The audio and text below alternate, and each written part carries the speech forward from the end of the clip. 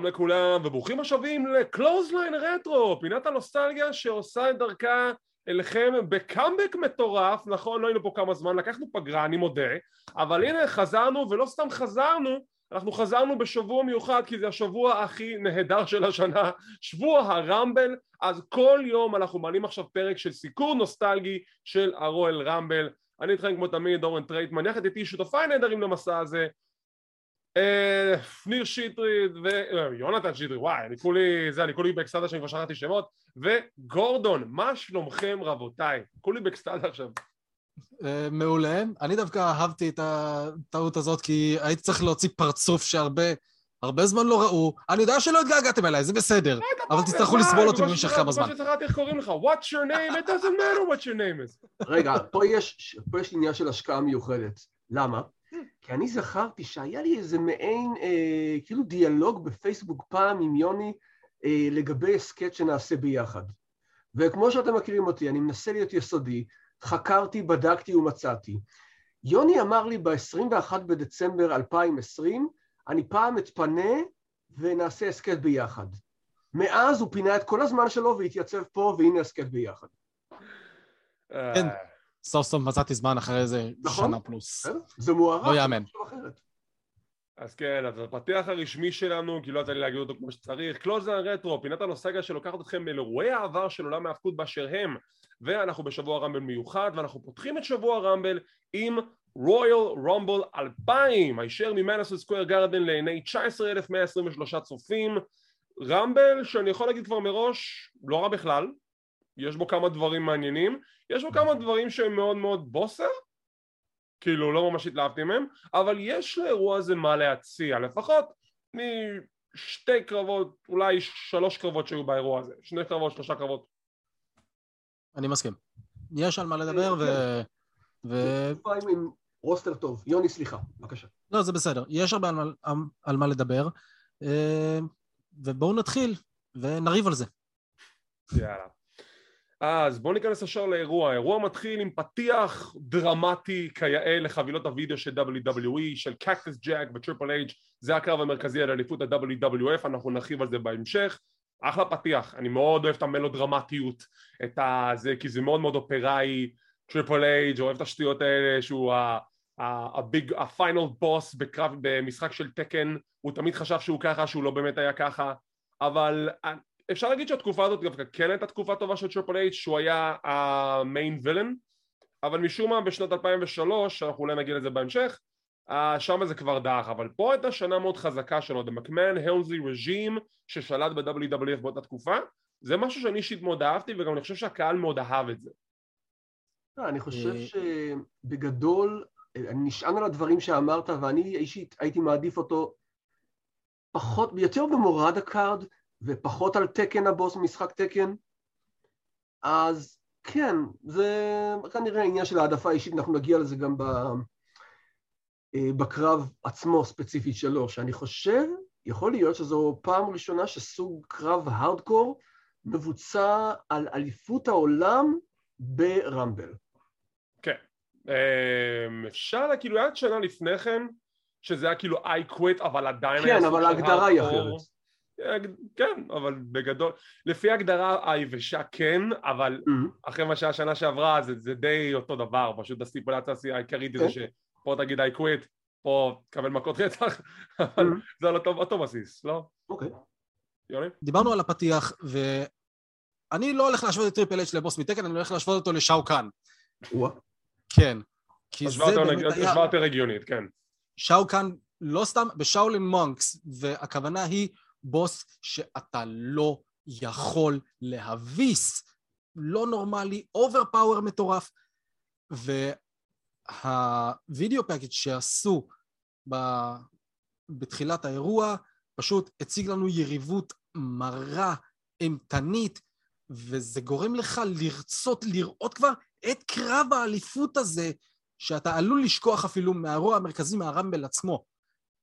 עד כדי כך, הם השקיעו שם דבר שמאוד חסר לי לפעמים בתוצרים שבאים בשנים הבאות. כן, אפשר להגיד שהעשור לאחר מכן היה עשור מאוד מאוד יבש, שזה נוגע לקרבות אליפות וכדומה, אבל אולי אנחנו נדבר על זה בהרחבה במהדורה נוספת, לא מבטיח. טוב, ניכנס לעניינים. הקרב הראשון של הערב זה, אפשר להגיד שזה קרב כאילו open challenge, open invitational, או שזה פשוט קרב שהוכרז, קורט אנגל נגד מישהו מסתורי. אנגל יוצא לזירה, עושה את הטיזינג, כמובן הקהל שונא אותו כי זה קורט אנגל, ואנגל פשוט מעולה. אנגל לא, כמובן הסיפור הידוע זה שאנגל נכנס ל-WWF והציעו לו, תשמע בוא תהיה היל, הוא אמר אין מצב שהקהל הזה ישנא אותי, אני גיבור אולימפי. הוא לא האמין שהקהל ישנא אותו על זה שהוא בחור ילד טוב ירושלים, והקהל באמת שונא אותו, והוא כמובן עושה את הקיצה עם הקבוצה הספורטיבית המקומית, הנקס, הוא קוטל אותם שהם אף פעם לא יזכו באליפות, אז הוא יהיה הגיבור של העם הזה. בינתיים אנחנו שומעים את הקהל צועק We want Taz, כי מי המאמין? האינטרנט עבד באותה תקופה, וכנראה שהם גילו שטאז זה היריב המסתורי. טאז עושה תופעת הבכורה שלו לאחר שעזב את ECW, מוזיקה שבכלל לא קשורה למשל לו ב-ECW, והקהל באקסטאזה זה מדיסון סקוור גארדן, ניו יורק, יודעים מי זה טאז, הוא מברוקלין, ויש לנו אחלה קרב, ובסיומו טאז מבצע את הקאז'ה האז'מי וחונק את קורט אנגל. השופט מסמן לסיום, טאז מנצח, אבל טכנית אנגל לא נכנע, אז זה לא נחשב כהפסד רשמי. זה מה שהם מנסים למכור לנו. יוני, דעתך על הקרב? כניעה טכנית זה כנראה מה שאתה מחפש כאן בתור סיבה לניצחון של טאז, בכוונה עשיתי את זה.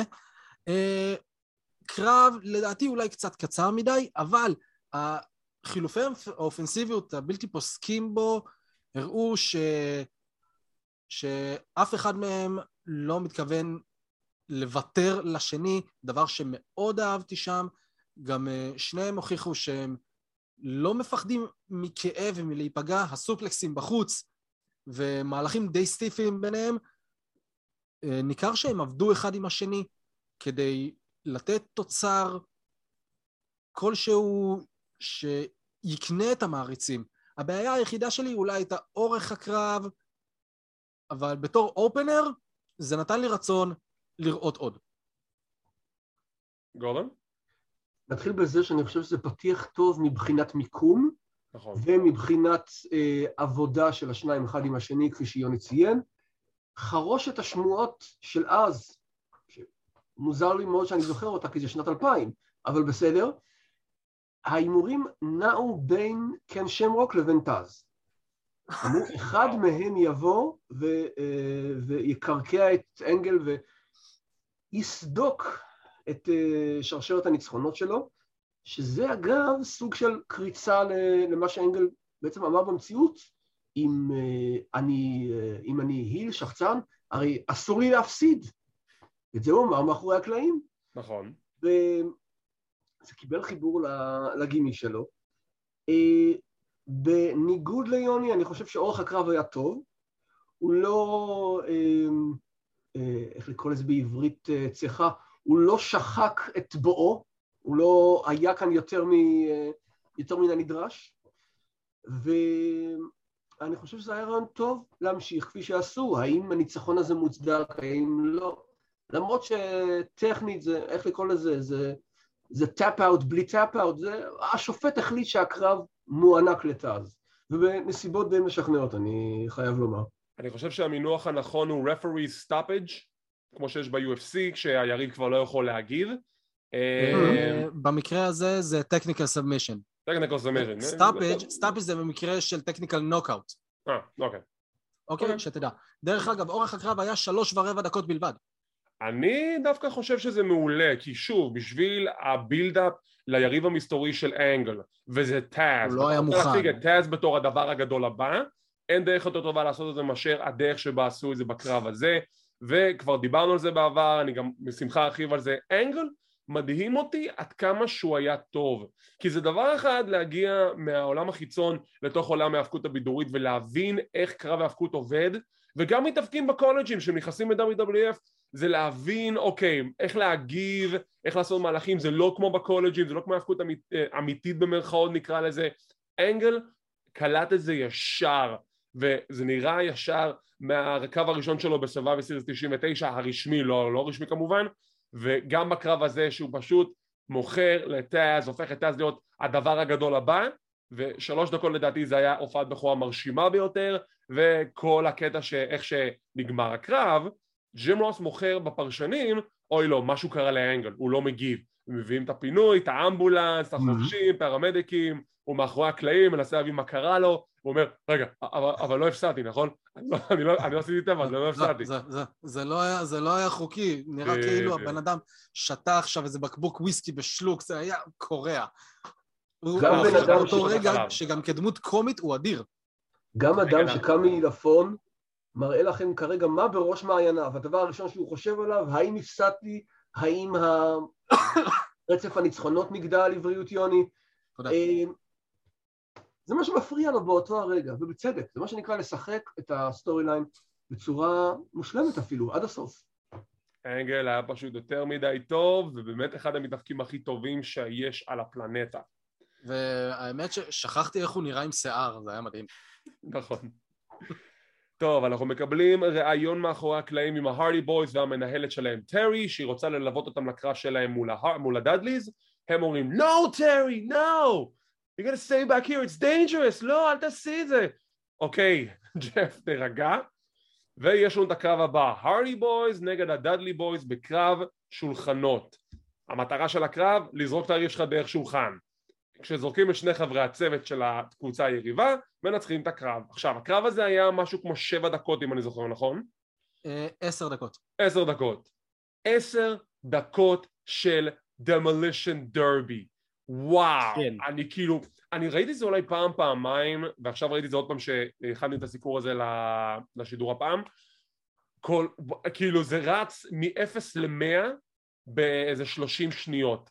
מהלך, שולחן, מהלך, שולחן, מהלך, ג'ף הרדי נכנס לתוך שולחן, יש נקודה בקרב שדיוון מחוץ לזירה, וגם מאט הרדי מפספס, ושנייה אחרי זה ג'ף הרדי מנסה לזרק עליו גם כן מוזז בדקה ה-90, מדהים, עם סיום הקרב אנחנו מקבלים את הספוט האלמותי כעת, שג'ף הרדי עומד על נקרא לזה הפודיום, המדרגות שם באנסון סקוור גארדן, סימן, נוחת על דיוון דרך השולחן, והוא מנצח את הקרב בשביל הצוות שלו.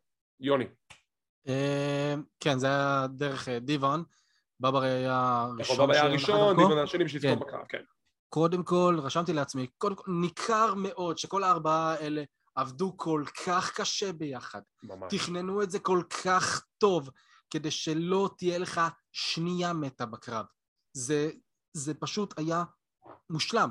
הקרב הזה, נהניתי ממנו מכל רגע ורגע בו. עם פספוס מטרה דרך אגב, היה נחשב, דיוון היה מנצח תוך שניות, רק בגלל הקטע הזה בחוץ, כן. זה היה מדהים, וזה שוב מראה על ההרמוניה בין כולם, ועל התאום, על המחשבה, זה היה מאוד יפה. דרך אגב, רגע לפני הנחיתה על בברי, מאט, הפיל את דיוון מסולם, ודיוון פגע במעריץ, בטעות, אם שמתם לב. כן, אם שמתם לב, בהמשך, דיוון דיבר עם המעריץ, כנראה אמר לו, בדק שהוא בסדר והתנצל. המעריץ סימן לו, אני בסדר, ואפילו בפגיעה הוא כאילו מכר את המכה, זה הצחיק אותי בצד אחד, בצד שני חשבתי, אולי שווה לדאוג ולבדוק מה קורה איתו. זה היה מאוד יפה. גם הספוט עם השולחן על המדרגות בתוך הזירה, זה הפחיד אותי, שאם בברי היה סוטה לצד אחד או לצד אחר, מאט הרדי היה נפגע בצורה שלא היינו מבינים אפילו. בברי שם לב לזה. ראיתם מה הוא עשה בעצם? הוא זרק אותו קדימה. נכון. רק כדי שלא יהיה סיכוי שמאט יפגע, וזה שוב מראה שלמרות הברוטליות של הקרב, גם הבטיחות הייתה חשובה להם, והם עשו את זה בצורה הכי משכנעת שיש. קרב מדהים. נכון? גורדון. הקרב מאוד מאוד התאים לשני הצמדים, והייתה הרגשה של חשיבה שאנחנו יודעים שקרב סטנדרטי בפייפרוויו יהיה פשוט מדי עבור 4 האלו, אז בואו נעלה את הרף וניתן להם קרב כזה. הבעיה היא שהקרב הזה פחות התאים לי, כי אני פחות אדם שעוקב אחרי קרבות כאלה שהולכים אחרי גימיקים בדרך כלל, אבל שוב, אני מוקיר את הסיכון שהם לקחו על עצמם, זה נראה משכנע, זה נראה טוב, וטוב שטרי רנוז אכן לא הייתה בצד הזירה, כי הייתה די מיותרת שם, אפילו שהיא תהיה אלופת הארדקור לעתיד. אני גם רוצה לדון לשנייה וחצי על עצם העובדה שבאותם שנים מכות כיסא על הראש היו דבר מאוד נפוץ, ואתה מסתכל על זה היום ואתה אומר לעצמך, איך הם עשו את זה, איך? זה כל כך מזעזע, זה כל כך כאילו, איך יצאתם בחיים בלי נזק מוחי בשנים שאתם חיים כאילו כיום? אני לא, באמת, וואו. כמות הכיסאות שהתעקמו שם מהמכות הסטיפיות האלו, אני כזה מצד אחד, אני מרחם על הראשים של כל הארבעה, מצד שני, תגידו, נשאר כיסא שאפשר לשבת עליו באולם הזה? זה מה שחשבתי לעצמי. מה שכן, למי שטועה איך התחיל הפיוד הזה, לא זכור לי במדויק, אבל לפי מה שאמרו הפרשנים, זה התחיל בדיוק שבוע לפני הרמבל, שבועיים, שהדאדליס תקפו את ההרדיס באיזה מנדיי, ואז הגיע הפרק של סמקדאון שההרדיס החזירו להם, ונקבע קרב שולחן. לא יודע להגיד לכם מה משהו מעבר, כי אני באמת לא זוכר. לברבר היה באותה תקופה קטע, שהוא ננעל על נשים ורוצה להעביר אותן דרך שולחן. זה התחיל משם, זה לא התחיל קצת אחרי זה? נראה לי טיפונת אחרי זה, כבר בבקלאש היה לו רזומה של נשים. כן, נכון, כי אז זה פיוד נגד TNA, ואז הוא עושה את הקטע של לשים את ריש דגל שולחן, נכון? טוב, עכשיו, הנה, אנחנו מגיעים לאיזושהי נקודה שאני ממש לא רוצה להרחיב עליה, אבל אין מה לעשות, כי זה חלק מהסיכום, מדברים על הכל. אם זה מה שאני חושב לגמרי בשקט, אפשר לדלג על זה. נדבר בכללי, אוקיי, אז WWE היו ידועים בתור חברה מאוד, איך להגיד את זה, שוביניסטית, ובמקום לתת לנו קרב על אליפות הנשים, שבכלל הייתה אז אליפות נשים, אני כבר לא זוכר, אז קיבלנו הרבה תחרויות של ביקיני, כי זה וינס, וזה קהל עם הרבה טסטוסטרון, כי זה שנות ה-2000, ומאוד אהבו את השטויות האלו, אז קיבלנו את מיס ביקיני רויאל רמבל 2000, שכמעט כל הסגל של המתאבקות הנשים, פחות או יותר, היה מגיע לזירה, בביקיני, הקהל היה מצביע, והיו מגדירים מישהי בתור זוכה. אז גם היה לנו פן השופטים מיוחד לתחרות הגרנדיוזית הזאת, היה לנו את סרג'נט סלוטר, טוני גוריה, פאבולוס מולה, ג'וני וי, לא ג'וני ואליאנט, ג'וני וי, קלאסי פרדי בלאסי, ג'רי לולר היה המנחה, כמובן. אני רוצה שנייה לעצור אותך, עד כמה שאני זוכר, ג'וני ואליאנט הוא ג'וני וי. לא, אני אומר. אבל הם קראו לו שם ג'וני וי. קראו לו ג'וני וי, נכון. אבל אנחנו יודעים שזה ג'וני ואליאנט. זה לא גימיק אחר, סתם אני אומר, ברגע שהוא עבר לצד... שנייה. ברגע שהוא עבר לצד הניהול אז של הדרים טים של ולנטיין בביפקייק, קיצרו את השם שלו לג'וני וי, זאת אומרת, יש הסבר לעניין. ראשונה שאני שומע על זה, אבל אוקיי. לכן באתי. זה מה שאני עושה בחיים. וכאן הניחו את התשתית לשורטי ג'י, אתם מבינים? המנחה זה ג'רי לולר, כמובן שהוא מנחה, ויש לנו שופט אורח שזה אנדי ריקטר, מהתוכנית של קונן אובריין, אני דווקא אוהב את הבחור הזה. המתחרות, יש לנו את אייברי, שרואים עליה שהיא לא רוצה להיות שם. היא לא סובלת את הדבר הזה בצדק. את הסגמנט הזה, רואים את זה על הפנים שלה. לכן בעתיד הצטרפה ל-RTC. ממש. יש לנו את ג'קלין, ויש לנו את טרי, שמשום מה נכנסו עם אותה מוזיקה, אחר כך תקנו את זה. לונה ושאן, שגם כן לא רצה להיות שם. מישהי בשם ביבי, ברברה בוש. שהייתה פרמדיקית, הבנתי. זה הקטע שאני ראיתי אותה, אבל אני לא יודע מי זאת, כי אני לא התעמקתי באותה שנה. זה לא ממש משנה. באנטרי בוויקיפדיה פשוט רשום ברברה בוש. ברברה בוש. וזה לא אשתו של ג'ורג' בוש, אגב. לא. היא יצאה איזו תקופה עם הארדקור הולי, וזהו, כאילו לא יודעים עליה יותר. מדהים. למה? היא גם הייתה ב-TNA, אני זוכר את זה. כן? כן, היא הייתה בהתחלה, ב-2002 היא התחילה שם איזו תקופה קצרה כזאת. אוקיי, אתם ראיתם TNA, אתם יודעים. The Cat, אשתו של ג'רי לולר. ואלופת הנשים המכהנת. מי יאנג, וואי, שתהיה בריאה. היא כבר, כאילו, היא לא איתנו, אבל באותה תקופה. לא. היא לקחה חלק בדבר הזה, והקהל משום מה התלהב, והיא התחילה להתערטל, ומרק הנרי רץ לזירה לעצור אותה, והוא לא מצליח לעצור אותה, וזה כאילו, אומייגאד. אתה יודע שאני הצלחתי לשכוח מזה עד היום, ואתה עכשיו העלית את זה בחזרה? סורי, אני הולך על כל הפרטים. עשורים של טיפולים פסיכולוגיים לא ישקיעו את העניין הזה חזרה. אוי, וזה היה פשוט נורא. בקיצור, היא מנצחת, ופה פשוט נמשיך הלאה. אוקיי, זהו, די. אני הבטחתי לעצמי שאני לא אשתמש בסאונדבורד לכל הדבר הזה, אבל אני חייב, ויש לי דבר אחד להגיד על כל הסגמנט הזוי הזה. How about new? זה כל מה שאני יכול להגיד לכם. פשוט לא. זה משהו חדש, גדול. וואו, זה מסוג הדברים שאני פשוט לא מתגעגע אליהם, אני אף פעם לא אהבתי את השטויות האלה, ולמרות, כן, הן נשים, יפהפיות, אני יודע, אבל עדיין, כאילו לא, זה לא. אני מבין אותך. דרך אגב, אתה דיברת על המוזיקה של טרי ושל ג'קי. כן. כמו שאני זוכר, הם היו ביחד, לא? הם היו... לא. טרי הייתה צריכה להיכנס עם המוזיקה של ההרדיז, והיא נכנסה עם המוזיקה של מיס ג'קי. אבל אז כשהיא התערלתה והראתה את הביקיני, כן הייתה את המוזיקה של The Hardys ולא של ג'קלין. אוקיי. טוב, אנחנו רואים קטע של קואוץ' שנראה לי שזה סוג של מהתקופה של הופעות הבכורה שלו, אני לא זוכר מתי בדיוק הוא התחיל, אבל זה בערך אותו פרק זמן, שהוא נמצא במסעדה של WWF ניו יורק, שפעם ל-WWF החליטו להשקיע במסעדה באמצע טיים סקוואר, לדעתי זה קונספט מגניב, לא מבין איך זה נכשל. זה היה לפני The World או אחרי? זה The World בעצם, בהתחלה קראו לזה WWF ניו יורק, ואז שינו את זה ל-The World, ואז בסביבות 2003-2004 זה נסגר לגמרי, וחבל. חבל, כי שילבו בזה כל כך הרבה דברים, היו עושים שם אירועים משלהם, היו משלבים את זה באירועים הגדולים ובאירועים הקטנים.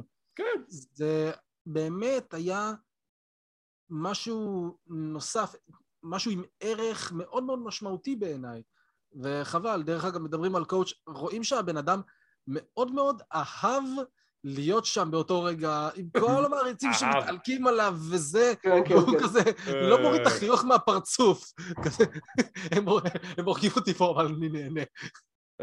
אני אהבתי את המנות ב-The World ובניו יורק, שהם הגישו את ה-Cross-Face Chicken Wings, ואת הביג מק בוס ברגר, סתם.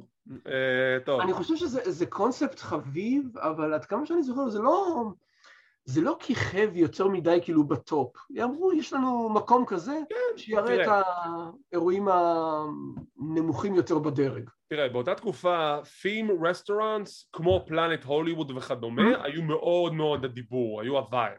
אז WWF כרגיל ראו את זה בתור הזדמנות למתג את עצמם. WCW היו ראשונים דרך אגב, הם עשו את נייטרו גריל, שזה הכישלון טוטלי, אבל זה כן קונספט שיכול לעבוד.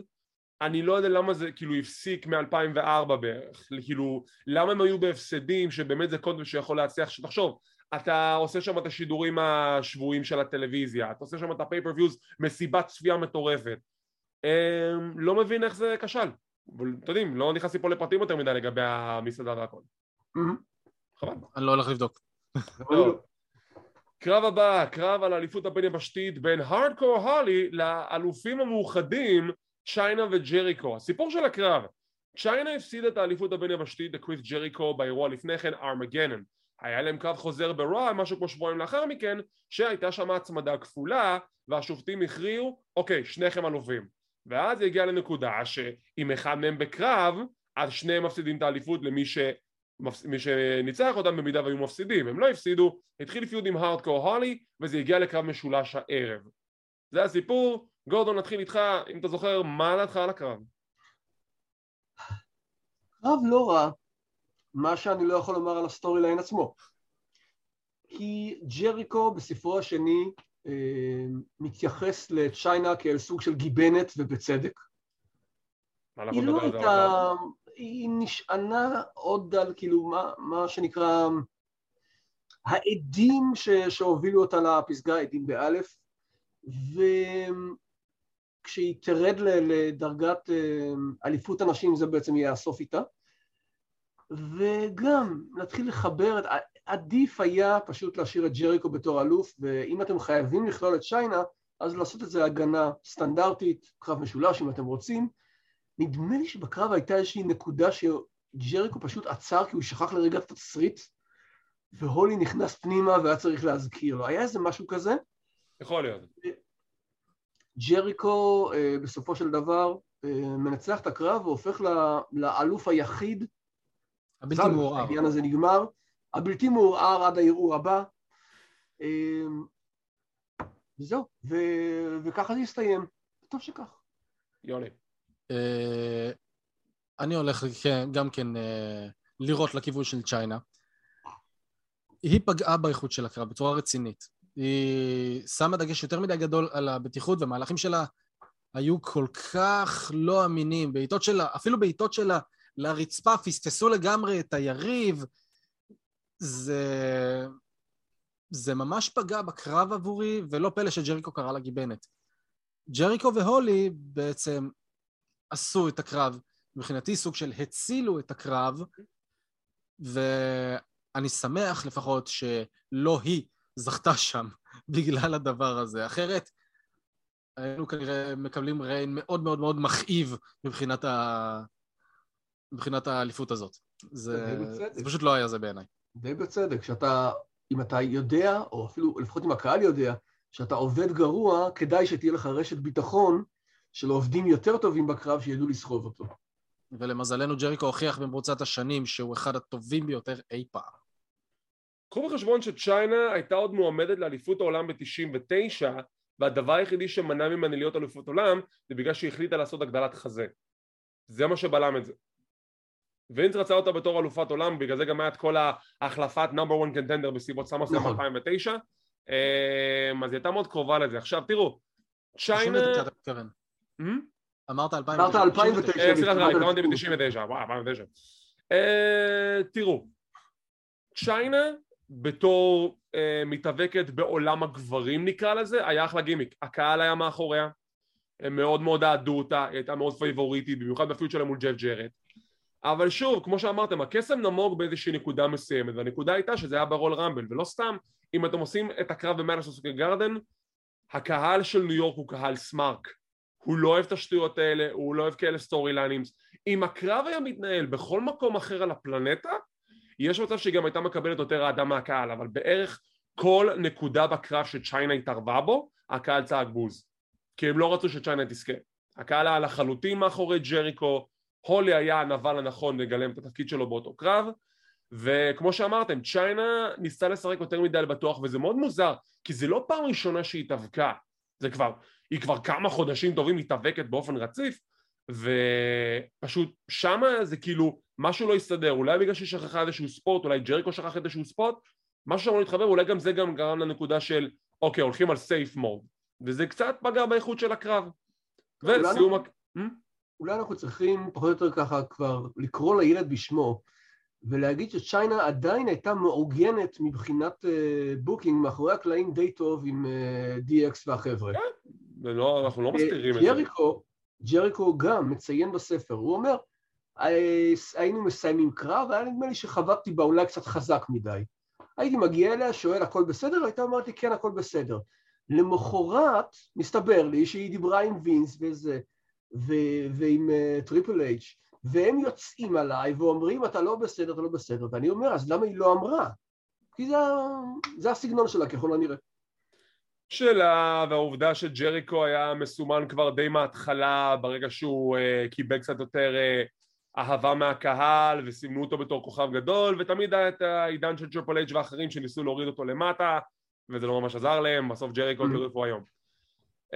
אז כן, ג'ריקו זה זוכה מחדש, שומר מחדש על אליפות הבן יבשתית? לא, זה נחשב זוכה מחדש, כי זה בעלות יחיד, אז כן. אז זה כהונה נוספת, אוקיי, אז ג'ריקו בכהונה נוספת, שלוש כהונות בעניין של חודש וחצי, מי המדהים, מי המאמין. זה כמה עוד יהיה לו. טוב, מגיעים לקרב הבא. סטריט פייט על אליפות ה-WWF בין טריפל אייץ' לא נכון, רגע. יש לנו קרב מאוד קצר לפני זה, ואיזה סגמנט קטן לפני זה. דרוק מתראיין מאחורי הקלעים. נכון. והוא דורש שם ממייקל קול, משהו שאנחנו מבקשים ממנו עד היום, שישתוק. אני אהבתי ברעיון שהוא שואל את הרוק, מי אתה חושב היום הכי גדול לך ברמבל? אז הוא אומר, אם אני אצליח להיפטר מקראש, הלי ופנדנגר מש, אני בדוק זוכה בזה.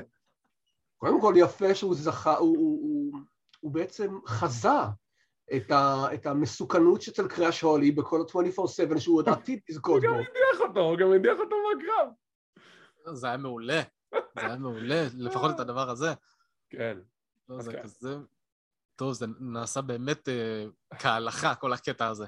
תשמע, אי אפשר להכחיש את זה. לדרוק היה כריזמה על המיקרופון, אבל אדם יודע לעשות דליברי, כמו שהרבה אנשים לא יודעים לעשות. הוא אחד הטובים שפעם היו על המיקרופון, לגבי יכולות שלו בזירה. אני וגורדון נדבר את הדעה לגבי זה. אבל כן, אי אפשר, בגלל זה הוא היה הכוכב של אותו עידן. למרות שהרבה דברים ממה שהוא אמר, היום לא עוברים. הכריזמה שלו מכרה, והיא מכרה המון. הוא הוכיח את עצמו. נכון.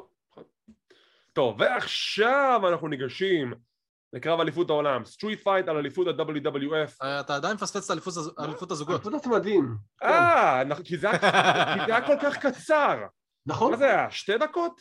2.5 דקות. שתבינו, זה גם כאילו, זה עד כדי כך היה נונשלנטי ולא מעניין, בגלל זה גם פסחתי על זה. קרב של כלום וחצי בין ה-New Age Outlaws לאקלייטס, זה עדיין לא APA, זה האקלייטס. עכשיו, יש מיני סיפור, האקלייטס זכו בבטל רויאל של צמדים באירוע הקודם, היה להם כמה פרומואים עם ה-New Age Outlaws, עכשיו, החבילת וידאו שתמיד משדרים לפני תחילת הקרב, החבילה הזאת מזעזעת, מי שערך אותה צריך היה לו מפוטר באותו רגע, כי אם אתה מסתכל על החבילת וידאו הזאת לעומת חבילת הוידאו של אליפות ה-WWF, הבדל של שמיים בארץ. זה היה כל כך מזעזע, זה היה סוג של כזה הילוך מהיר, ואז הילוך איטי, וגרפיקה מכוערת, כאילו מה עבר להם בראש, כאילו למה? ובסוף קיבלנו קרב של כמה? 3 דקות. 2.5 דקות. אתה מתאר, חבילת הוידאו הזה נשמע כאילו מישהו בדק את הכפתורים. ממש. על טלאי, מי עשה את זה? באמת, כאילו, פשוט ביזיון מה שעשו לזה. וכמו שאמרתי, 2.5 דקות של קרב, למה? אז למה? אני שואל את הלמה הזה, אני לוקח אותו לרגע ממך, משאיל אותו, אני אחזיר לך אותו אחר כך, ואני בעצם שם אותו על כל הרן הזה של ה-New Age Outlaws, שכמו שאתה יודע, אני חושב שהקאמבק שלהם ב-2000, בסדר, היה לכם את הרן... 99, אבל... מה זה? הקאמבק שלהם היה ב-99. אני יודע, אבל זה נכנס לתוך 2000 וממשיך עוד קצת... תחילת 2000 וזהו, כאילו זה עוצר כזה שם בפברואר. זהו, היה לכם את הריינג שלכם, היה לכם כמה ריצות עם התואר, ואז הם מתחילים לגשת לפיוד אחד עם השני. וגם זה על השם של DX. אתה קצת מערבב, כאילו היה את הפירוק, היה את הפיוד על השם, ואז הם חזרו בספטמבר 99. אני עדיין לא מערבב. נראה לי. אוקיי. אני מגיע לזה. אוקיי. אחרי שהם סיימו את הפיוד, אם אני לא טועה, בלי שום הסבר, הם פשוט מתחברים מחדש. כן. הם גם מתחברים מחדש אחר כך. כן. אחרי הפיוד, לא מהלכו, מן הסתם. העידן הזה הוא פתח לכל כך הרבה צמדים טובים. כבר אמרנו, ההרדים והדדלים, והאקולייטס, והעתידים להגיע, או שכבר הגיעו בעצם, קריסטיאן ואדג', ומגיעים ה-New Age Outlaws, שהם סוג של שארית מעידן קודם, ואומרים, לא, אנחנו עדיין בטופ. לי זה קלקל מאוד. אני אגיד לך מה, כאילו איך שאני רואה את זה, הסיבה היחידה שה-New Age Outlaws חזרו להיות ביחד, זה בגלל שטריפל אייג' רצה פאקשן. הוא אמר, אין פאקשן יותר טוב מאשר היל DX. זה ההסבר היחידי שעולה לי לראש, כי מלבד הסיבה הזאת שהיה ה-Helmsley-McMahon regime, ושיהיה לו צבא, אין באמת סיבה למה ה-DX חזרו להיות ביחד. אין בגיון בזה. אז זו הסיבה. אוקיי, אני אלך איתך, אבל זה עדיין, שוב, זה מה שאני חושב עליהם, זה כל כך מיותר, זה איפשהו מבחינתי מיותר באותו האופן שהקאמבק שלהם בהזכייה ב-2013 הייתה מיותרת. כן, עד כדי כך. אני מסכים. הקרב עצמו אגב, או שגם היה להם את הקאמבק החד פעמי הוא נגד הרדיקל, זה כזה. נו, באמת. לא, אבל זה כאילו... זה היה, אבל שם זה סוג של כאילו, אוקיי, בוא נתחבר למטרה משותפת לילה חד פעמי, אז אני יכול להבין את זה, סוג של? כאילו, זה יסתדר לי עוד, נגיד? עדיין, כאילו, אתם מנסים לסיים משהו, ואז פתאום אתם מחזירים אותו, ועוד פעם מחזירים אותו, ועוד פעם מחזירים אותו. די, חבר'ה, די. מרצ'נדייז. די. לא, Space balls the t-shirt. בואו נחזור רגע לקרב עצמו. לקרב עצמו, יש לי שאלה, למה משלי? יאללה. למה רודוק ובילי גן השתמשו במיקרופון של טייקר בתחילת הקרב? מה זאת אומרת? היה להם מיקרופון פשוט בלי הריבוע, בלי הקובייה. למה הם השתמשו בזה?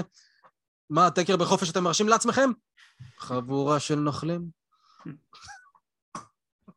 זה לא יישמע ממש מוזר אם אני אגיד שלא שמתי לב לעובדה הזו, כן? גם אני לא. אני קטנוני, מה אתה רוצה?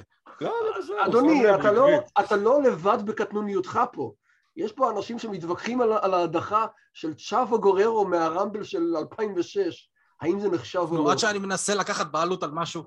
לא. אתה לא תנצח. טוב, אז כן, קרב, כלום, אאוטלוס מנצחים לאחר הפרעה של אקס-פאק, וזהו. כן. אפשר לעבור לקרב הרציני יותר? אפשר? כן, בואו נעבור לקרב האמיתי שהיה לפני הרמבל. קרב אליפות עולם, WWF, קקטוס ג'ק מול הנטר, הרס המזלי, טריפל אייג', איך שאתם רוצים לקרוא לו, The Cerebral Assassin, The Old Looking Infant, זה רק שאתם רואים. עכשיו, הסיפור הוא כזה, טריפל אייג' זכה בחזרה באליפות ה-WWF מביג שואו בסוף 99 תחילת 2000 כזה. אחרי הזכייה שלו, פתאום מנקיינד התחיל איתו פיוד, סתם. לא מתאים לי כל הרג'ים שלך, אתה סתם תופס מעצמך, לא צריך, טוב, סבבה, כיסח אותו, עד שיוחלט על קרב של, קוראים לזה פינק סלאפ, אבל בגדול זה כאילו פתק פיטורים, בארצות הברית זה עובד עם פתק ורוד, בין The Rock למיק פולי, מנקיינד, ומי שמפסיד מפוטר. The Rock ניצח, מנקיינד פוטר, איש טריפל אייג' וסטפני צועקים במיקרופון, You're fired! שבוע לאחר מכן או שבועיים לאחר מכן, אחרי שהם השפילו אותו עם הפיטורים והכל, The Rock מגייס את כל הלוקר רום, מסובבים את הזירה ואומרים לטריפל אייג' וסטפני, אם אתם לא מחזירים את מיק פולי עכשיו, את מנקיינד, כולנו עוזבים. איזה בלוף. בסדר, זה עבד. אז הם החזירו את מנקיינד. מנקיינד חוזר באותו ערב, מתכסח עם טריפל אייג', יש להם קרב סוג של, אם אני זוכר נכון, והוא נגמר בשמז, אבל טריפל אייג' מכסח את מנקיינד כל כך, שמנקיינד יוצא משם עם פנים מדממות, וחולצה מלאה בדם, זה היה כזה חולצה לבנה יפה עם כאלה כתמים אדומים כאלו, ואז בסמקדאון לאחר מכן, הוא מביא מישהו מחופש למנקיינד, הוא צוחק עליו, עושה להם כל מיני בדיחות ודחקות, ומנקיינד יוצא החוצה, עם החולצה המדממת, ועם המסכה, והוא מסתכל על טריפל אייג' בעיניים, והוא אומר לו, יש הרבה דברים שאני יכול לעשות, ויש דברים שאני לא יכול לעשות, ואחד מהדברים שאני לא יכול לעשות, זה להילחם נגדך ברויאל רמבל לאליפות ה-WWF בסטריט פייט. אבל אני מכיר מישהו שכן מוכן להילחם מולך. מוריד את המסכה, פותח את החולצה ואומר, and his name is Cactus Jack, הקהל באקסטאזה. שזה אותו בן אדם בדיוק, פשוט עם חולצה אחרת. זה עשה את זה. זה מדהים, זה כאילו בן אדם אחר לגמרי, אבל זה אותו בן אדם. זה מה שהיה כל כך יפה במיק פולי, שהוא מוכר לך שברגע שהוא מחליף חולצה, זה סופרמן. זה קלארק קנט וזה סופרמן, פשוט שפה זה מנקיינד וזה קקטוס ג'ק. קקטוס ג'ק מכסח אותו, את החיקוי שלו, והוכרז הקרב, סטריט פייט, ברויאל רמבל, קקטוס ג'ק מול הנטר הרסט הרמזלי. בוא נדבר שנייה על... החיקוי שלו לדעתי לא היו סגמנטים שהוא הולך ללשכת עבודה, משהו כזה? משהו כזה, כן. נכון שהיה איזשהו פארט של שבוע או משהו. עכשיו, לפני שנגיע לקרב, בוא נדבר על הבילדאפ, אוקיי? מה שעכשיו צחקתי, אבל תסתכלו על זה ככה, זה אותו בן אדם, הוא רק מחליף חולצה ומוריד מסכה, זה אותו בן אדם, הוא עושה בדיוק אותם דברים, והוא עושה גם בנג בנג, אוקיי? איזה מדהים, עד כמה שהקהל התלהב מהעובדה שהבחור רק החליף חולצה, ונהיה פרסונה אחרת, וזה כל כך עבד לו. דעתכם? פשוט מאוד. הקהל רצה אופי מסוים מפולי. אז אוקיי, אני אלך אל הדמות עם האופי הזה שאתם רוצים. בסדר, קיבלתם אותה. מנקיינד הוא פחות ברוטלי מזה, אולי יותר אפל, אבל פחות ברוטלי. אתם רוצים את הברוטלי. קיבלתם אותו. אבל קחו בחשבון שגם טריפל אייץ' הולך להתנהג בהתאם, וזה מה שראינו בסטריט פייט. גורדון? עם קצת פחות מילים, אבל הכריזמה של פולי לא מוטלת בספק, ובדרך כלל, אני כרגיל, כמו שאני נוהג לומר, לא יודע לגבי היום, אבל אם יש משהו שהוא יודע לעשות, או ידע לעשות, זה למשוך את הקהל לאיפה שהוא רוצה. באמת, פולי הוא אחד המדהימים שאי פעם עשה את זה למיקרופון. הוא הוכיח את זה גם ב-2004 בפיוד עם רנדי אורטון, כשהוא ביקש מאורטון, תקשיב, שלח לי אגרופים אמיתיים לראש, אני רוצה לבנות את הסיפור הזה כמו שצריך, זה הגיע עד למצב שמהדורות חדשות לא מבינים מה הוא עושה. חבר'ה, אני בונה את הסיפור בעצמי, אל תשאלו שאלות מיותרות וטיפשיות, אל תדאגו, הכל בשליטה. זה הגיע עד למצב שרנדי אורטון, דרך אגב, בבקלש, ברעיון שלפני קרב הרחוב ההוא, רואים פחד בעיניים שלו, אבל אני בטוח שפולי הרגיע אותו, שהוא לא הולך להרוג אותו שם. טוב, ניגשים לקרב עצמו עכשיו. אני ראיתי את המהדורה הזאת של הרויאל פעמיים, זו פעם שנייה שראיתי אותה בנטוורק. פעם ראשונה שראיתי את זה בנטוורק, הם שינו את המוזיקה של קקטוס ג'ק, ואני שמח לבשר שהם החזירו את המוזיקה המקורית.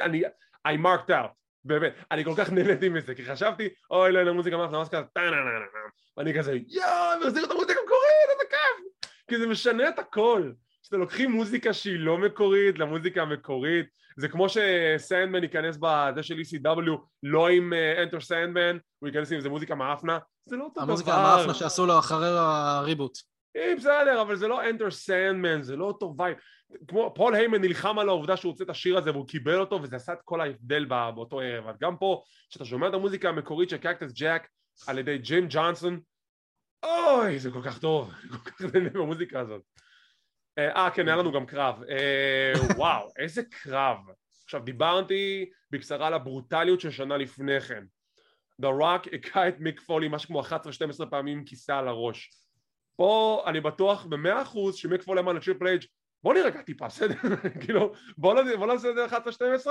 אתה רוצה את האזיקים מאחורי אגב? אין בעיה, אבל אחי, כאילו פעמיים, אני אתן לך פעמיים, בסדר? בוא נרגיע קצת. ויאמר לזכותו של טריפל אייג' הוא נתן לקקטוס ג'ק להשחית אותו, לשחוט אותו, אוקיי? טריפל אייג' סופג פה כל כך הרבה נזק שלא ראיתי אותו כבר סופג במשך שנים רבות. הוא מכר את קקטוס ג'ק בתור האיום הכי גדול שהיה לו באותו רגע לאליפות ה-WWF. הקרב מתחיל, ישר כסח, יש נקודה בקרב שקקטוס פשוט נותן לטריפל אייג' כיסא, hit me, הוא נותן לו כיסא, זה קטן נורא דבילי. ברבד ווייר עם ה-2x4, דם, כאילו באמת, היה את הנקודה בקרב שהשופט לוקח את המקל, מניח את זה על שולחן השדרנים הספרדי, אומר להם תחביאו את זה. אחרי שהוא עושה את הקאמבק, הוא יוצא בחזרה לשולחן השדרנים, הוא שואל איפה המקל? השופט המשמע לו זה אצלם. השדרן הספרדי, הוגו זמינוביץ', לא, אל תעשה זה מיק, נותן לו בוקס הפנים, לוקח את המקל בחזרה.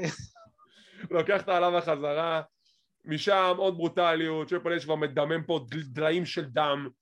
בסוף הוא מגיע לנקודה שהוא קושר את קקטוס ג'ק עם מזיקים מאחורי הגב, מתעלל בו, מגיעים לנקודה שהם מגיעים לכניסה של הזירה, ששכחתי לציין ולדבר עליה. בואו נדבר שנייה וחצי על הכניסה הנהדרת הזאת של האוטו שכמעט מתרסק, והתפאורה הזאת, אני מלתי על התפאורה הזאת.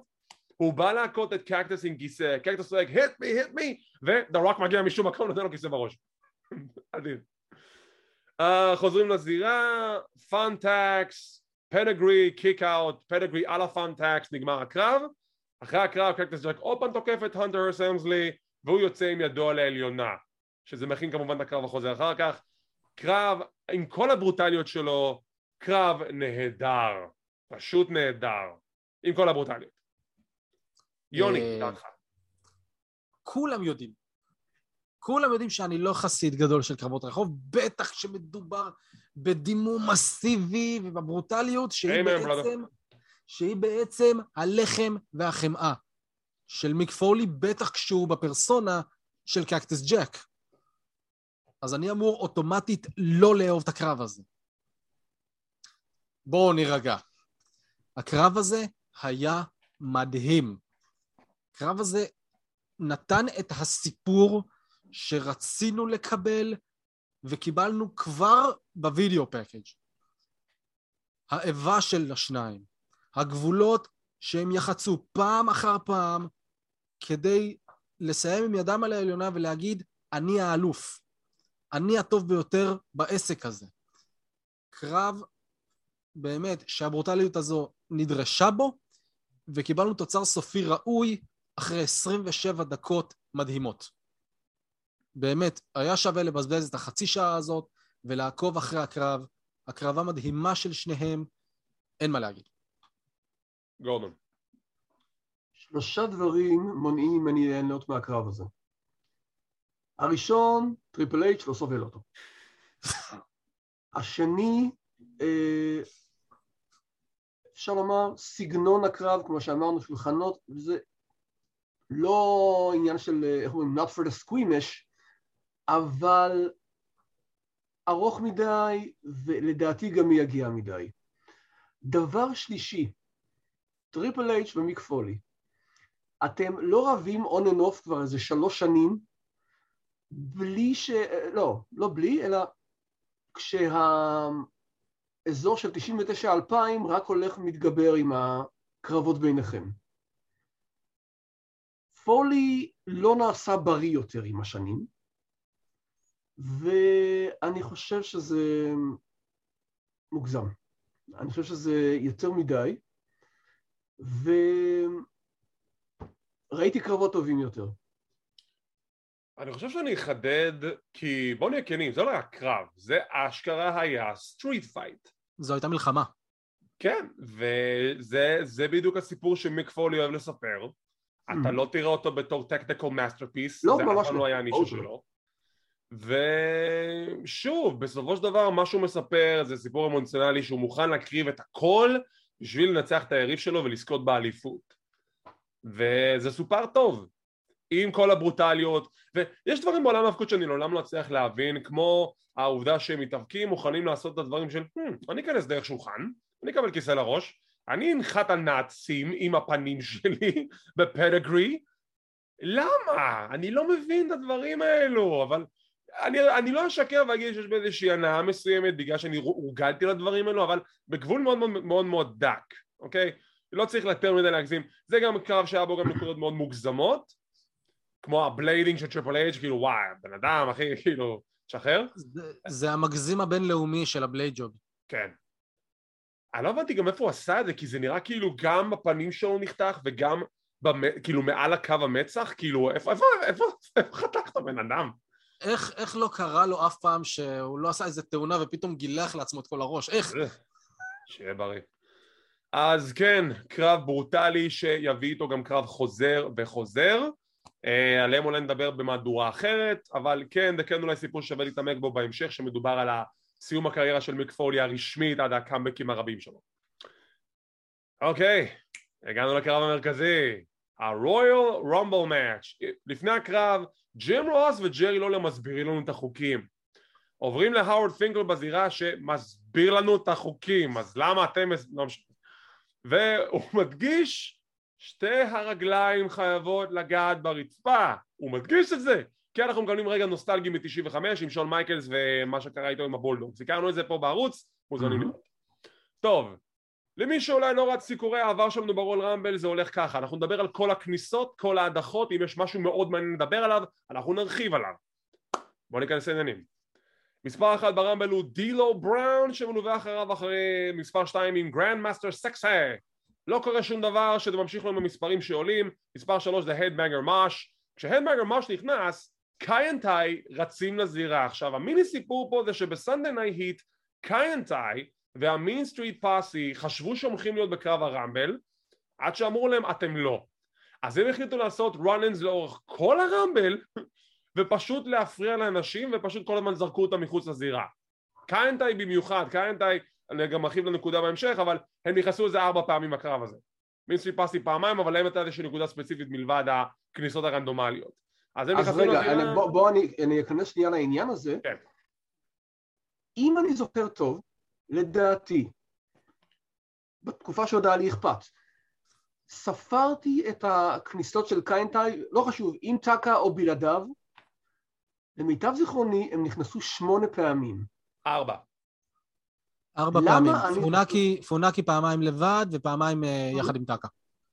לא, כן, פעמיים עם טקה נפצע, ואז עוד פעמיים לבד, בדיוק. הנחיתה הזו על הפנים, אאוץ'. רגע, נגיע לזה. אנחנו נגיע לזה. לכן שאני התייסרתי עד כדי כך שזה הכפיל את ערכו בעיניי. זה הכפיל את זה.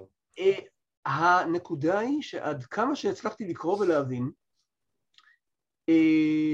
מינסטריט פאסי וקיינטאי אכן היו אמורים לקחת חלק ברמבל. אבל ראה כנראה וינס את הרמבל, את רשימת המשתתפים, ואמר אין מספיק סטאר פאוור. ולכן כל החבר'ה שכבר קיבלו קרב לפני כן, שזה למעט הקרב על אליפות העולם ואנגל מולטז, מה לעשות? הם שמות גדולים יותר, ולכן הם חוזרים לרמבל. ולרגע יש לנו פה ייחוד של, זה לא ייחוד, אבל זה לעתיד ציוות של לואו דאון, שאנחנו רואים אותו לפני שיכנסו, בעצם אתה תמשיך ואתה תספר לנו מי נכנס הלאה. לפני שאתה ממשיך, איך לא התייחסת לעצים האלה שמוש יצא איתם? מה זה סיפולות? הפודקאסט הזה הוא PG. לא, אבל הוא יצא עם שני עצי אשוח דבוקים עליו. מה זה? ואמרנו PG, נכנסנו גם לזה, אוקיי? תמשיך.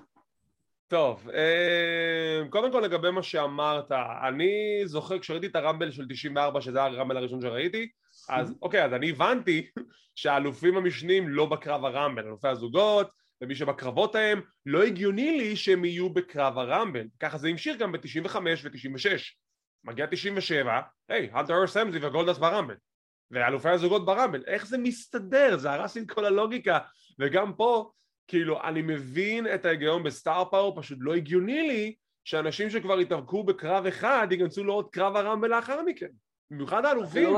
אתה לא אוהב דאבל שיפטס וטריפל שיפטס, אני מבין? תלוי באיזה נסיבות, כאילו, אתה יודע, גם הבדיחה ב-94 זה שאת הטנקה ובאם באם, he wrestled the tank earlier on, זה היה כאילו הצחיק, אבל עדיין, זה כאילו, זה לא יודע. לא יסדר לי אף פעם שאלופים משניים בקרב הרמבל, זה פשוט לא יודע, למה הוא צריך את זה? יש לך כבר אליפות. מאז תחילת ימי הרמבל זה כבר קורה. כן, אני זוכר ב-89 ששני הראשונים שנכנסו, היו דמולישן. כן, אבל אתה יודע, גם אז לא הייתה סיפולציה של, אתה יודע, של זה היה ניצחת, יאללה, די. טוב, ממשיכים, מספר 3 אמרנו מוש, קיינטאי מעיפים אותה, מספר 4 זה קריסטיאן, מספר 5 זה רקישי, ואיך שרקישי נכנס, הגופות מתחילים לעוף.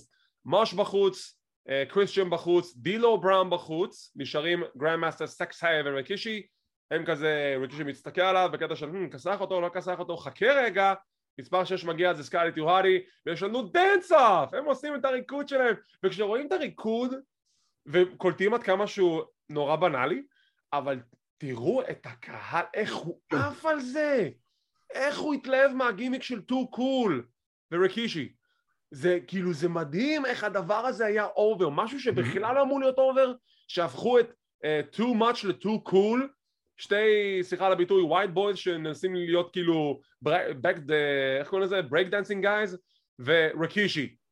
וזה היה אחד מהאקס הכי אובר בחברה. מדהים. זה פשוט דיבר לקהל, והקהל נהנה מזה בצורה מדהימה. דרך אגב, רגע אחרי שרקישי בגד רגעית בשני החברים שלו והדיח אותם, שימו לב שהוא חוזר לרקוד, וכשהוא מרים את הכובע של סקוטי, הקהל קופץ עוד פעם. כן, רקישי הוציא כובע אובר, וזה נתן לנו את התשתית לסזארו מוציא קאובל אובר. אז כן, רקישי בוגד בחברים שלו, אבל זה בסדר, כי זה קו הרמבל, אז הם יודעים שהם מסיימים את זה אוקיי, הכל בסדר. הם קיבלו את זה באהבה. בדיוק. מספר 7 זה סטיב בלקמן, הוא בחוץ. עכשיו, יש את המהלך הזה של רקישי, the Samoan driver, שהוא מניח את היריב על הכתף, ואז הוא מתיישב.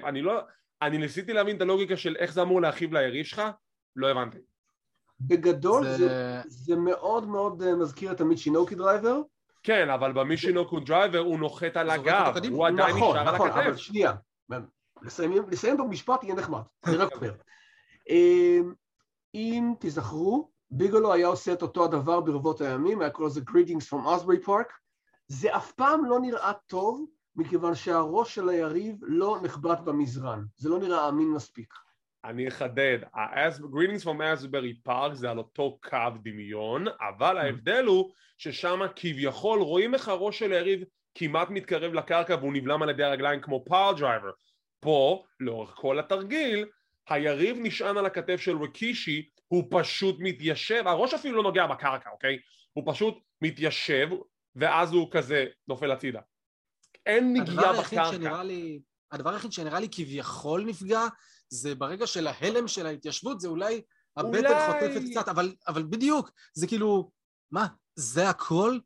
היית הופך אותו, עושה את זה דיריילר כמו אייטרן, מה זה הדבר הזה? כן, כאילו, לא יודע, דיריילר למשל היה מהלך הרבה יותר טוב, לדעתי. לא, דיריילר זה היה משהו אחר בעצם? כן, בדיוק. כן. טוב. אם יש דבר שאתה לא רוצה לעשות, זה לפגוע באמת בסטיב בלקמן, כי אז הוא יפגע באמת בך, כן, הבן אדם הזה קשוח בטירוף. נכון. אוקיי, זה המספר... אני לשנייה לוקח את זה. הייתה איזו סדרה, שאני לא יודע איזה קשר איתה, שסטיב בלקמן היה צייד ראשים. היה משהו כזה, ואני לא יודע מה איתכם, זה נשמע קונספט מעניין. אני רוצה לראות את האיש שלא יבוא עם סטיב בלקמן. אני הייתי רואה את זה. טוב. בכיף. מספר 8, ויסרה, יש לנו קרב של שתיים ביגמנים, וויסרה מודח על ידי ריקישי. עכשיו, לא יודע, ויסרה, בחור גדול שכמותו מודח ישר, נראה לי תמיד מוזר שהגיעו לנקודה שמאז ראמבל 2000, ויסרה מודח כאילו ככה. וזה מישהו ביגמן, הוא אמור כאילו, צריכים איזה 10 אנשים, כמו בראמבל 94 שהדיחו אותו איזה 6 אנשים, אז מאז הוא כאילו מודח על ידי בן אדם אחד וזה מספיק. לא יודע, זה כנראה רצו לתת קצת יותר כוח לריקישי.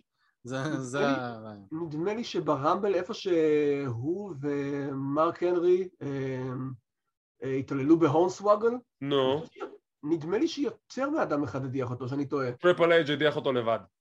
אוקיי. 95 הוא מודח על ידי לקס לוגר, 96 מודח על ידי יוקוזונה, 99 הוא קיבל מכות מדיאקלייטס ומידיאם ופשוט הוא נכון, כל ההדחות שלו לא נראית. כאילו, איזה בזבוז. גם בתור ביג ויס, בעצם לא, היה 2007 שמייקל עשה לו סוויץ' של מיוזיק ואז כולם הדיחו אותו ביחד, אוקיי, בסדר, ניצל כבודו. 7 שנים אחרי זה, אבל ניצל כבודו. אוקיי, עדיף מלחמה שלו עולם. משהו על מה שהיה לו הפעם, בראמבל 2000, שימו לב, הוא ידע שהוא הולך להיות 1.5 שנייה ברמבל, הוא אפילו לא צריך להוריד את הג'קט. אף פעם לא הבנתי לבוש הזה, מה הקטע עם הג'קט בן אדם? זה כאילו, נוח לך להתאבק עם הדבר הזה? זה בדיוק העניין. אני דווקא חיבבתי, לא יודע למה. טוב, רוצה להתאבק במעיל גשם, שיהיה לך לבריאות. מי אני שתווכח? מספר 9, ביג בוסמן, שגם זכה ב-The Longevity Award, שהוא בילה בקרב לפחות איזה 20 דקות פלוס. 22.5 דקות. 22.5 דקות. הוא נכנס לקרב, והוא לא עושה כלום. הוא לא נכנס לזירה, הוא מושך זמן, הוא גורר, כאילו, אוקיי, מה הדיל? מה אתה... כאילו, אתה מנסה לנגוע את הסיפור שאתה פשוט תישאר מחוץ לקרב כל הזמן, כי הוא כזה ניסה להיכנס כמה פעמים, והוא כאילו, זה לא נראה לי שהוא ניסה לנגוע את הסיפור של, טוב, אני פשוט אשאר בחוץ, פשוט, לא בא לי להיכנס, כאילו משהו קרה שם, אני לא יודע מה, לי זה נראה מהצד, שכאילו, אוקיי, נראה לי שמשהו אמור היה לקרות ולא קורה, אז בוסמן גורר זמן. מספר 10 נכנס טסט, והוא רב עם טסט, כי טסט בדיוק יצא מהקורפוריישן, עשה פייסטרן ורב עם בוסמן. נדמה לי שלמחרת הוא לוקח ממנו את אליפות הארדקור. אני חושב. יכול להיות, זה אני כבר לא זוכר. לפי מה שאני רואה כאן, טסט היה בעצם מי שנשאר הכי הרבה ברמבל, הכי הרבה זמן. 26 דקות. אוקיי, אז טעות שלי. כן. טעות שלי. אבל דן הופעה מכובדת ביותר לבוסמן, אחת הארוכות שלו ברמבל נראה לי, אי פעם. אני חושב שכן. כן. אז טסט מספר 10, אנחנו עוברים לעשירייה השנייה, מספר 11 זה הבולדוג, שעושה את כניסת הרמבל האחרונה שלו, מאז פעם האחרונה שהוא היה זה היה ב-97, אז הוא עבר ל-WCW עם ה-brother-in-law של ברט הארט וג'ים די אנבל, וב-99 הוא חזר ל-WWF, ונכנס לרמבל 2000, נשאר שם גם כן כמות זמן נחמדה עד שהוא הודח בהמשך על ידי רודוג, אבל גם על זה נדבר בהמשך. כן. מספר 12, גנגרל, והנה הכניסה השנייה של קיינטה נכנסים לזירה, בוסמן זורק את טאקה משינוקו מעל החבל העליון. גנגרל זרק אותו. גנגרל זרק אותו מעל החבל העליון, אוקיי? הוא עושה הפכה באוויר. אני זוכר את הזריקה הברוטלית ההיא. זריקה ברוטלית. הוא עושה זריקה ברוטלית, עושה הפכה באוויר והפרצוף שלו נמרח על הרצפה, זעזוע מוח אוטומטי. באותו רגע. פשוט היד שלו נשמטה מהחבל, וראו כבר בנחיתה שהוא כזה פרצוף של, אוי לא, בום! עכשיו, זה כל כך כאב. אם לא מספיק שהוא הוא הגיע במזרן והראש שלו נהדף בחזרה, זה מה שנראה כל כך... כן. עכשיו, לא מספיק שהוא קיבל את הזעזוע המוח הזה, ג'רי לולר מתעקש מצוות ההפקה, בואו תשדרו את זה עוד 700 פעמים, ואני אקרא להם סינים ולא יפנים. ג'רי, כמה מאפן אתה יכול להיות? הוא כזה... שמח שיף אותו משולחן פרשנים אחר כך. מספר 13 זה אג', מספר 14, אהוב ליבו של גורדון, מיסטר בוב בקליין, עושה הופעה מפתיעה ביותר ברמבל 2000, ומודח 2 דקות. הקהל התפוצץ. שמת לב שהקהל התפוצץ עליו? מה, זה ניו יורק, זה כאילו, יש לו היסטוריה. דרך אגב, רואים על הפנים שלו שהוא היה מופתע מהתשואות האלה. כן? הוא היה מופתע, הוא כזה... עכשיו, בקליין נראה מגיע לו, כל כך מגיע לו. בקליין נראה מצוין ברמבל, עכשיו הוא נכנס לקרב, מתחיל להתרבש שם עם הכוכבים, ובאותה נקודה כל מי שבזירה 6 אנשים מתאגדים על ריקישי, והוא בחוץ. ג'ריקו הבא בתור במספר 15, מדיח את בקליין. איזה באסה. ובקליין עוזב דרך הקהל. הוא עוזב דרך הקהל. שימו לב איזה אהדה לקהל, האמת, לא אתפלא אם הוא ילתר את זה במקום. זה בקליין נושא מה שבא. אני משוכנע שהוא ילתר את זה במקום, רק כדי להראות את האהבה שלו לקהל, חבר'ה, אני איתכם פה. אוקיי, מספר 16 זה האיום הכי גדול על The Rock ברמבל, זה קראש הולי. אחרי זה יש לנו את צ'יינה, שישר רבה עם ג'ריקו כתוצאת הקרב הקודם שדיברנו עליו, מדיחה את ג'ריקו וישר מודחת בעצמה על ידי ביג בוסמן. פוינג. טוב. מספר 18, אנחנו קוראים את פרוק, שנכנס לזירה, וישר The Ministry Posse תוקפים אותו. It's a direct hit, זה hitless. הם תוקפים אותו, זה משימת התנגשות, הוא מנסה להדוף אותם, ובסוף הוא מודח על ידי ביג בוסמן. נכון. עכשיו, היה איזשהו פיוד בין המינסטרי פאסי ל-APA באותה תקופה, להקלייטס? למה סימנו אותו? לא זכור לי. לא אומר זה לא קרה, אני פשוט אומר שאני לא זוכר. מספר 19 זה The Road Dog, ושאיכשהו נכנס כל הקהל, Oh, you didn't know, you better call somebody, וזה כאילו זה היה, וואו, איזה כיף היה פעם קהל, שהם ידעו לעשות את הדברים האלה, והיום הם כבר לא עושים את הדברים האלה. כן, זה נקרא קהל מושקע במוצר ומעוניין. ממש, ממש. לגמרי. כל מילה זהב. מספר 20, אל סנו, וכשאל סנו נכנס, ובולדוג מודח על ידי The Raw Dog, בדיחה של ג'ים רוס, hey look, a dog eliminated a dog. אני משועשע עד היום. ג'ים, לך לפינה. מספר 21, ואל וינס, קיינטאי, והפעם זה רק פונאקי, כי you have to represent. פונאקי נכנס לקרב, איכשהו מודח, ג'רי לולר, בוא נשים את השידור החסר עוד פעם של שהדיחו את... ג'רי, אוף מפה. טוב, מספר 22, פרינס אלברט נכנס לזירה, ואדג' מודח. אדג' מודח על ידי אל סנו וואל וינס באותו זמן ששניהם עושים עליו back body drop.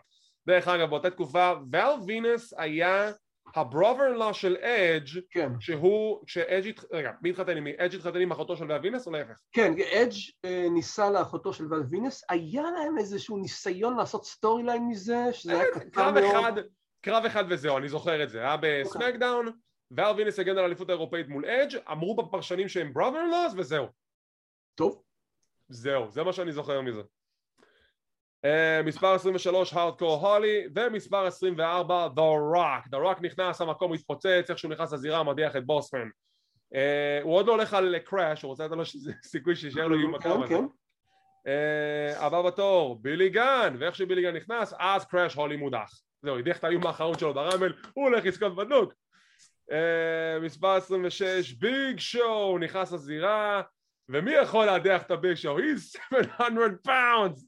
לא באמת, אבל איכשהו נכנס לזירה ישר מדיח את טסט ומדיח את גנגרל. הגענו למספר 27, ברדשה, וכמו שקרה עם פרוק, הוא נכנס לזירה, מיניסטרי פאסי באים, מטרגטים ספציפית אותו, מעיף אותם מהזירה ומודח על ידי The New Age Outlaws. נכון.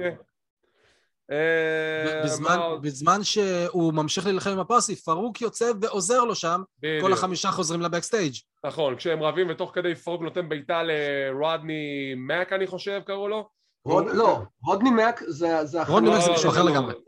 זה ה-white boy challenge. הוא נותן בעיטה לרודני, שהוא ישר מקבל כזה זפטה מהקיר של התפאורה, נורא צחקתי מזה. לא משהו כזה. כן, הוא עף לקיר, כאילו, איי, אחי, למה ככה חזק?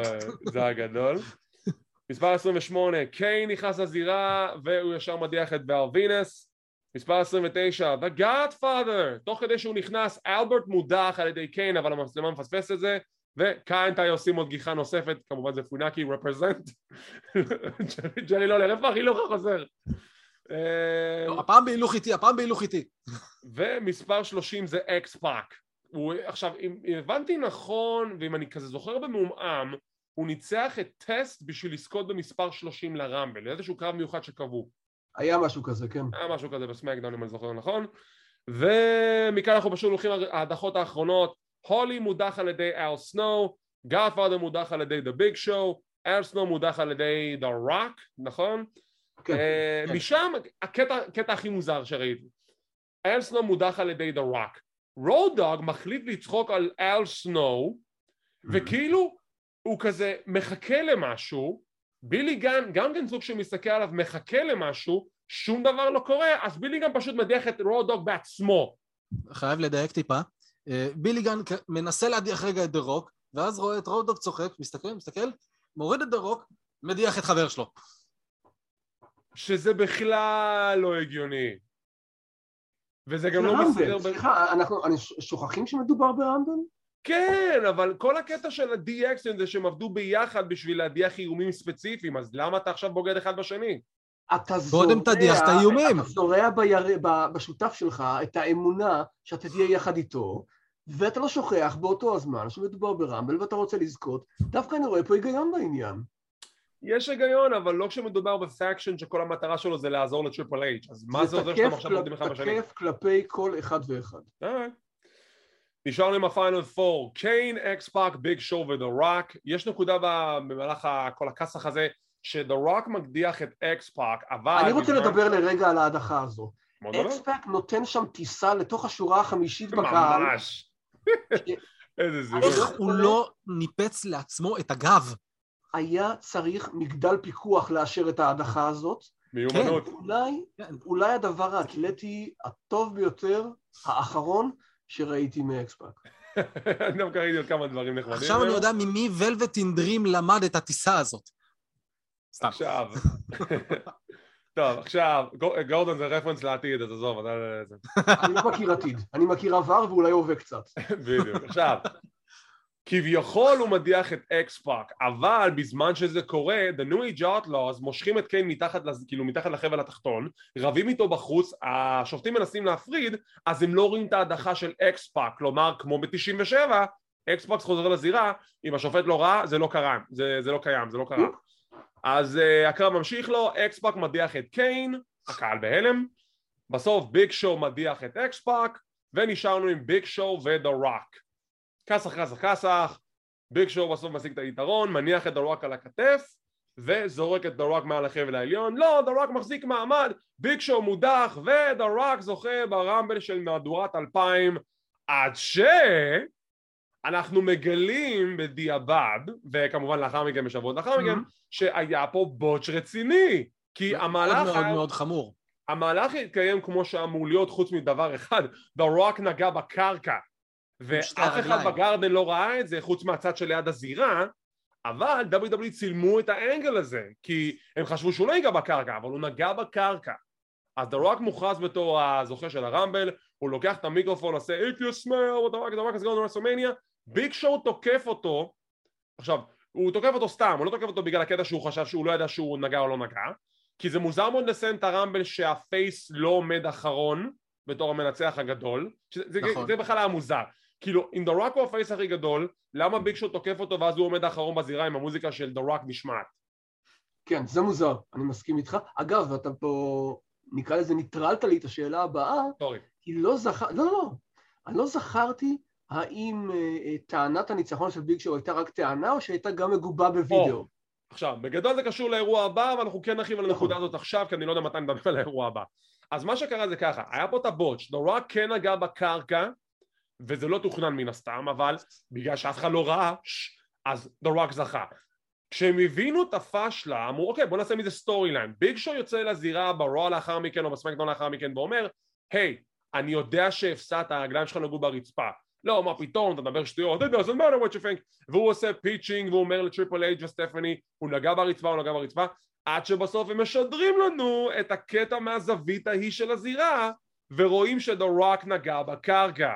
העניין הוא שבווידאו הם מחסרים בכוונה ממש את הנגיעה של כפות הרגליים בקרקע, ומשאירים רק את השוקיים שלו שם בתחתית. לא הראו את זה לחלוטין, כדי שיהיה לנו ספק. בהתחלה עשו את זה ככה, אבל אז בסוף, אני זוכר את הסגמנט כאילו זה אתמול, רואים את חדר ההלבשה, ביג שו עומד שם עם כל DX וסטפני, הנה, הסקתי את הפוטאג', רואים את הווידאו, ודורק נוגע בקצה של כף הרגל על הרצפה, רואים את זה. רואים שהוא נוגע, טריפל אייג' אומר, אין בעיה, הוכחת, אתה מקבל קרב נגד דורק. אתה לא זוכה ברמבל, שכח מזה, אתה מקבל קרב נגד דורק ב-No Way Out, שבו הזוכה ילחם נגדי ברסלמניה. וזה הסטורי ליין. עד כמה שאני זוכר, ביג שו נכנס כפייס לרמבל הזה. לא טווינר, הוא היה סוג של טווינר, הוא היה לגבול של היל טרן כזה. הוא היה טווינר מאוד מאוד רציני אז, הפייסטרן היה אחרי רסלמניה. כי הוא הפסיד לטריפל אייג' שהוא היה פייס, ואז עם כל הבנייה של דורק, הוא היה לו כסח עם דורק, אז זה הפך אוטומטית לטווינר היל כזה. הבנתי, בסדר. והוא חזר לפייס בבקלש, אם אני זוכר נכון. והוא הסתפק. וזה היה רויאל רומבל 2000, עם המבטא והכל, וכעת כמו תמיד אנחנו ניתן לו ציון מ-1 עד 10, שיש גם 0 אם הוא היה קטסטרופה. יוני, אני אתחיל איתך, ידידי היקר, מה הציון שלך לרויאל רומבל 2000? נתנו את הפלוסים והמינוסים כאן, לדעתי היו יותר פלוסים בצורה משמעותית, אני עדיין לא חושב שזה היה מאסטרפיס כלשהו, אני נותן ציון 6.5 לאירוע, ולדעתי זה באמת ציון עולם. גורדון, תורך ואיתך זה תמיד כמו רולטה נהדרת. מה הציון שלך לרמבל 2000? מצאת סוג של עונג נוסף בלארח אותי כאן. אני חושב שסך הכל, למרות שמן הסתם לא אוהב את רוקי מנצח של הרמבל, אבל בגדול אני יכול להגיד שהאירוע היה לא רע, ולכן אני הולך על הצד הבטוח ואני נותן לו 5.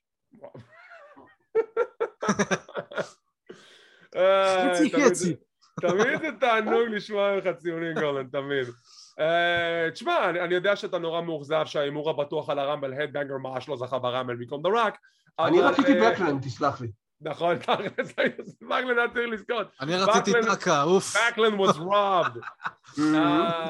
טוב, אז קודם כל, כשאנחנו לאחר האירוע הזה זזים לכיוון רסלמניה 2000, ג'ים רוס אמר 2000, אוקיי? זה לא רק רסלמניה. מן הסתם ידענו מי הולך לזכות, זה לא יכול להיות אף אחד אחר חוץ מדורק. עכשיו לפעמים במהדורות כאלה של רמבל שכל כך ברור מי יזכה, זה מאוד צפוי, אבל אם הקרב נעשה טוב אז לפחות אתה נהנה מהדרך. ואני חייב להודות שברטרוספקט, לפני שהתחלתי לראות האירוע בפעם הנוספת לפני הסיקור הזה, אני זכרתי את הרמבל בקטע של בסדר, לא התלהבתי, אבל כשאני חושב על אותה תקופה ואני מסתכל על הקרב, הוא הרבה יותר טוב מזה, באמת. קרב הרמבל עצמו הוא קרב הרבה יותר טוב מזה, מציג את מיטב הכישרונות שהיו באותה תקופה ל-WWE, היו שם כמה ספוטים נהדרים, וגם הדקות האחרונות מאוד מאוד מותחות, למרות שידעתי מן הסתם מי הולך לזכות, כי באמת לא היה אף אחד אחר שיזכה בקרב הזה, אף אחד אחר. משהו שאני לא יכול להגיד על המהדורה שנה לאחר מכן. אני איתך בקטע של ייצוג הרוסטר וכל זה, אבל אני חושב שהוא מתחיל טוב, הוא מסתיים טוב, ויש לו אמצע קצת מת. יש לו קצת אמצע מת, אבל כאילו הוא לא מת לגמרי, הוא לא יבש כמו מהדורה אחרת שאנחנו נדבר עליה בהמשך, אם אתה מבין למה אני מתכוון. כן. אבל בשביל מה שזה הקרב הרמבל היה בסדר גמור, היה מהדה, היו שם כמה קטעים נחמדים, והקארד עצמו חצי טוב מאוד, חצי פושר. כאילו הקרב השולחנות מצוין, הקרב הפותח נהדר, קרב האליפות ה-WWF, הסטריט פייט מדהים, בתור סטריט פייט, לא בתור קרב ההפקות, והנקודות הפושרות, קרב האליפות הזוגות, The Miss Bikini Rumble 2000, אוי זה, וקרב האליפות הבנים השטות. אז בשביל הנקודות האלו אני עם הציון של יוני, 6.5 מתוך 10, אירוע נחמד לחלוטין, ממליץ לכם לראות אותו בחום רב בגלל הדברים האלו, אפשר לסלוח על דברים שאמרנו שלא טובים מלכתחילה, אבל בסופו של דבר זה מהדורה נחמדה ביותר של ראמבל, לכו לראות בנטוורק, ממליץ בחום. אז מפה בעצם אנחנו מסיימים את המהדורה להפעם, אנחנו עוד לא אומרים לכם מה תהיה המהדורה הבאה שנדבר עליו, וכמו שאמרנו זה שבוע ראמבל, כלומר כל יום אנחנו מעלים מהדורה של ראמבל עד שידור האירוע ביום שבת הקרוב, מחכים לזה בקוצר רוח. אז אם אתם רוצים להישאר מעודכנים ולראות מתי אנחנו מעלים את הפינות האלו, תחצו על הלייק, תירשמו לערוץ, תחצו לפעמון לקבל עדכונים, זה חינם, זה לא עולה כסף. כמו כן אנחנו בפודקאסט קלוזליין, אנחנו בפודבין, ספוטיפיי, גוגל פודקאסט, אודיובל ועוד רבים טובים. תודה רבה שצפיתם, שמחים שהאזנתם, מקווים שנהנתם, תודה רבה על כל התמיכה, הלייקים והפרגונים, ונתראה בפעם הבאה.